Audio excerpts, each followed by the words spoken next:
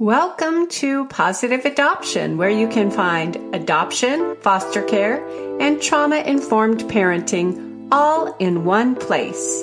I'm Kathleen Guire, your host, mother of 7, 4 through adoption, former National Parent of the Year, author, teacher, and speaker. But more than any of those things, I'm a parent, just like you. I know what it's like to raise kiddos from hard places. I used to feel as if I were the only one struggling, and because I felt that way, I isolated myself. I don't want you to feel alone in your parenting journey.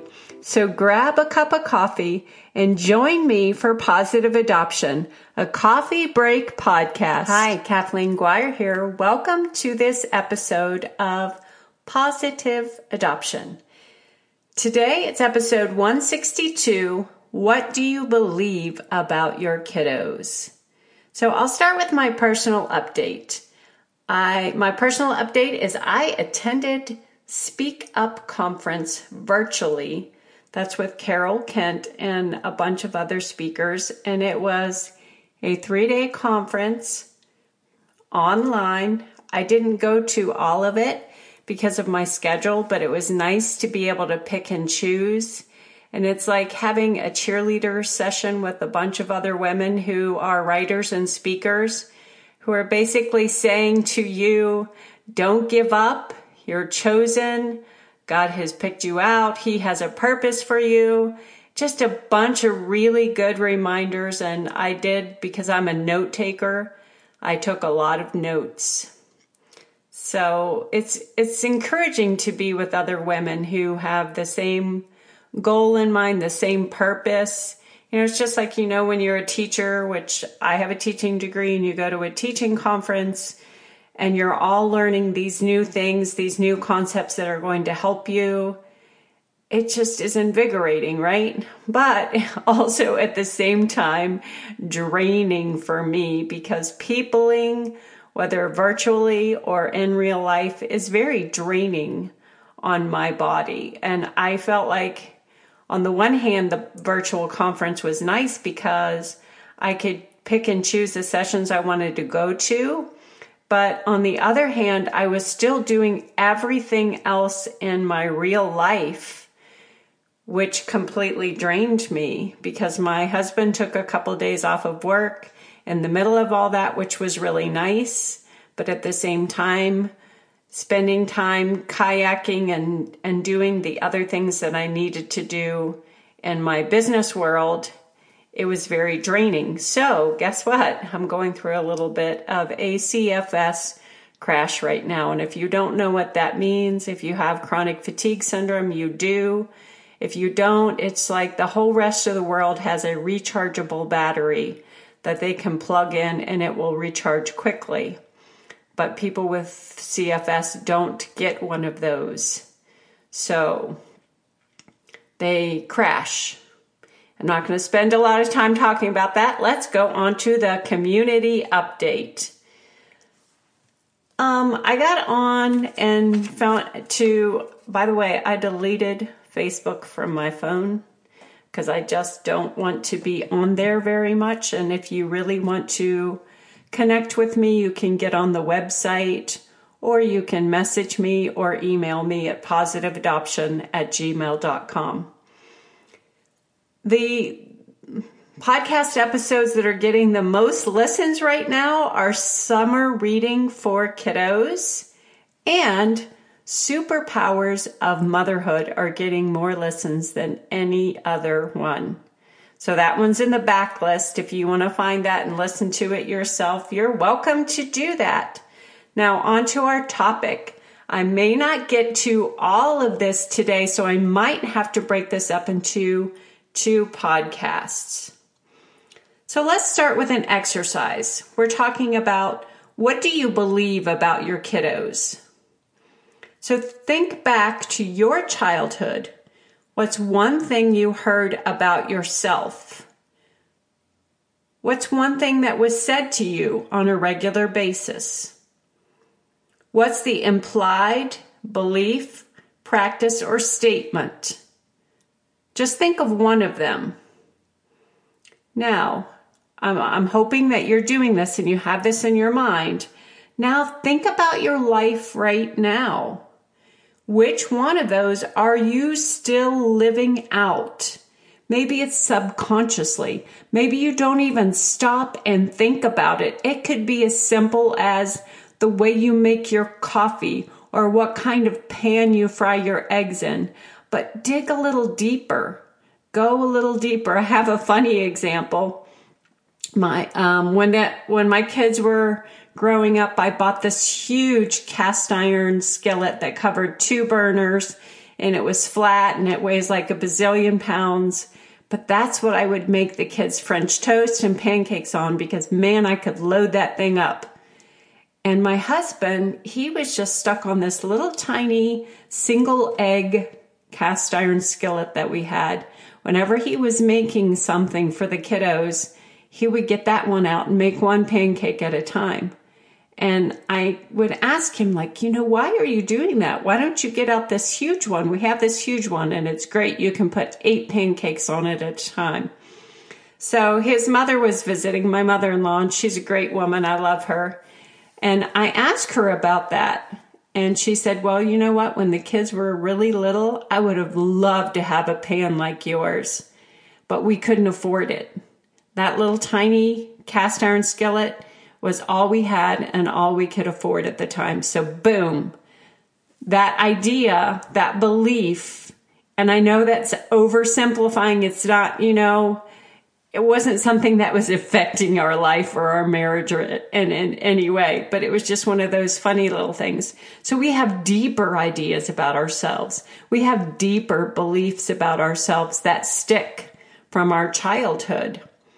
And I've said before that my hubby Jerry and I were both raised with the belief that you received your value from how much work you can do. And we still live so much of our lives as if that is true. And as I said at the beginning in my personal update, I've been having a little bit of a CFS crash. And we were sitting out on the porch, my hubby and I, yesterday morning. And the day before, I had spent like all day in bed. I just couldn't function. I just slept. And so we're sitting on the porch and we were talking about this, how we believe we have value if we work. And I could see my husband's knees start to go up and down the longer he sat with me while he's telling me, yes, you need to rest. You just need to rest. And I said, you're getting antsy, aren't you? You have to go do something. You have to go work. He was looking around the yard and thinking about projects that he wanted to do. And within a few minutes, he had the chainsaw out and he was cutting down branches.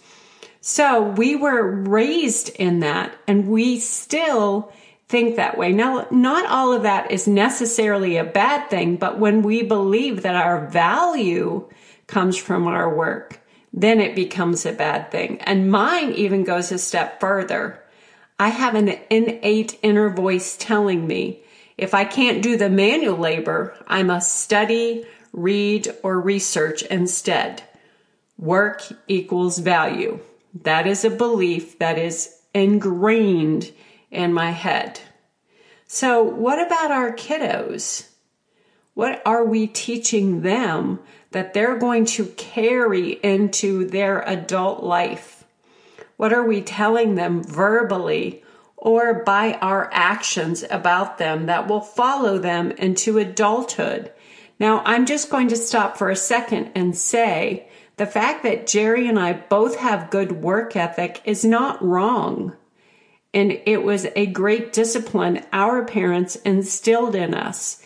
As long as we pick that belief apart and say, we believe that we should do what we do with excellence, but that's not where we get our value. We're already valuable because God said we are, because He chose us. He picked us out before the foundation of the world. And it's important for us to teach our children that as well. But we're always telling them something, like I said, verbally or by our actions.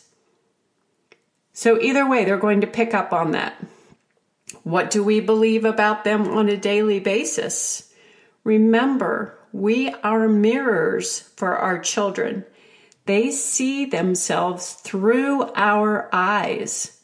They see the happiness in our eyes, or the disappointment, or the shame, or the grief.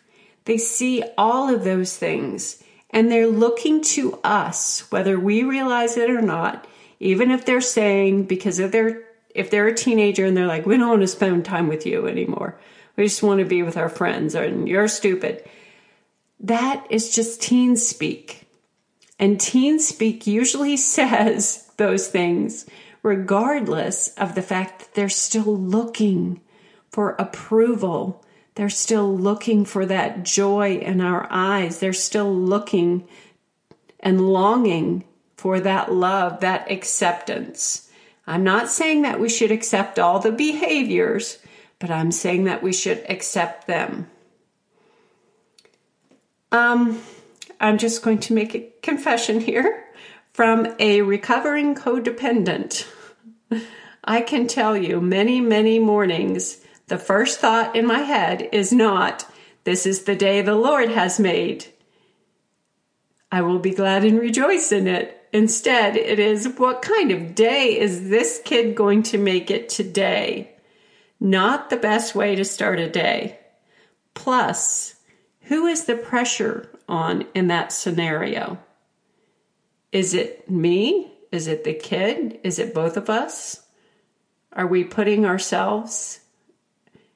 idolizing ourselves? Am I idolizing them? What am I believing about my child when I expect him or her to have a bad day? What do you think my demeanor is like when I begin my days that way? I'm literally holding my breath, waiting for the bomb to drop. And when it does, my mind says, I told you so. The neural pathway in my brain, which holds the belief about this child, is grooved a little bit deeper. Now, I'm going to stop and give you a few suggestions for reading. If you want to read more about neural pathways, The Anatomy of the Soul is a great book, and I will link it. And anything by Dr. Caroline Leaf is excellent. Excellent. I will link some of her books too. Am I saying that we can positive think our kids into behaviors we want to see? Well, no, not exactly. What I'm saying is we must separate our thoughts from the behaviors and think about the value of the child. We can think and pray in faith for those things that be not as though they were.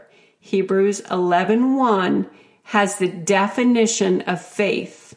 And I recommend that you read it in the Amplified Bible because it has so much more meaning. It's the title, the deed, it's the substance. It's believing that even though we can't feel it or see it with our senses, with our five senses, we cannot in those senses see what we believe is going to happen. We believe it's going to happen anyway. That's what faith is, and we need to employ that faith. We need to practice that faith with our kiddos, whether we see the fruit of that immediately or not.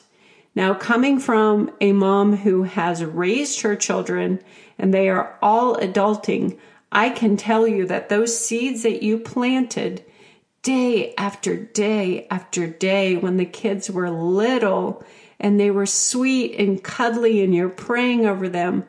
And when they get older and they hit the terrible 2s or the 3s and you're still like, oh, well, they're still so cute and wonderful. And they go through all of these stages of their life and you're continuing to tell them how valuable they are and how loved of God they are despite what they do. And you show them that unconditional love and you're waiting and maybe they have this.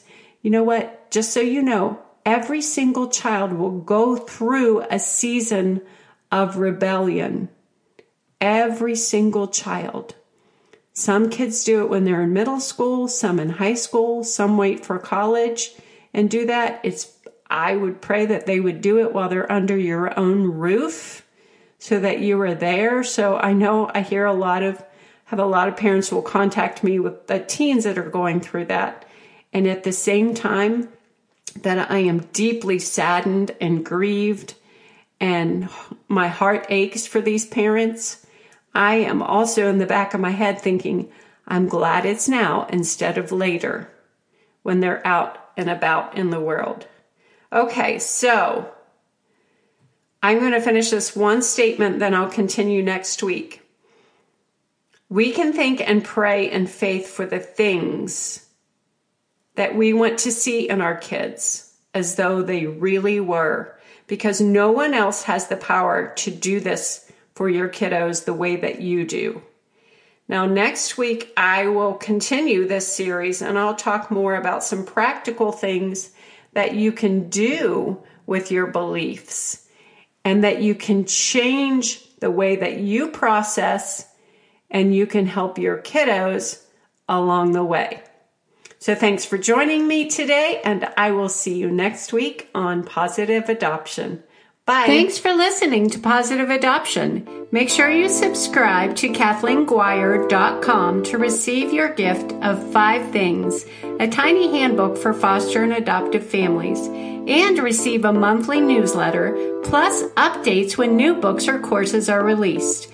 Please subscribe to the podcast on iTunes, Podomatic, Spotify, or YouTube, and leave a review so other listeners can find Positive Adoption and know the value of the show. You're also welcome to send me an email to positiveadoption@gmail.com.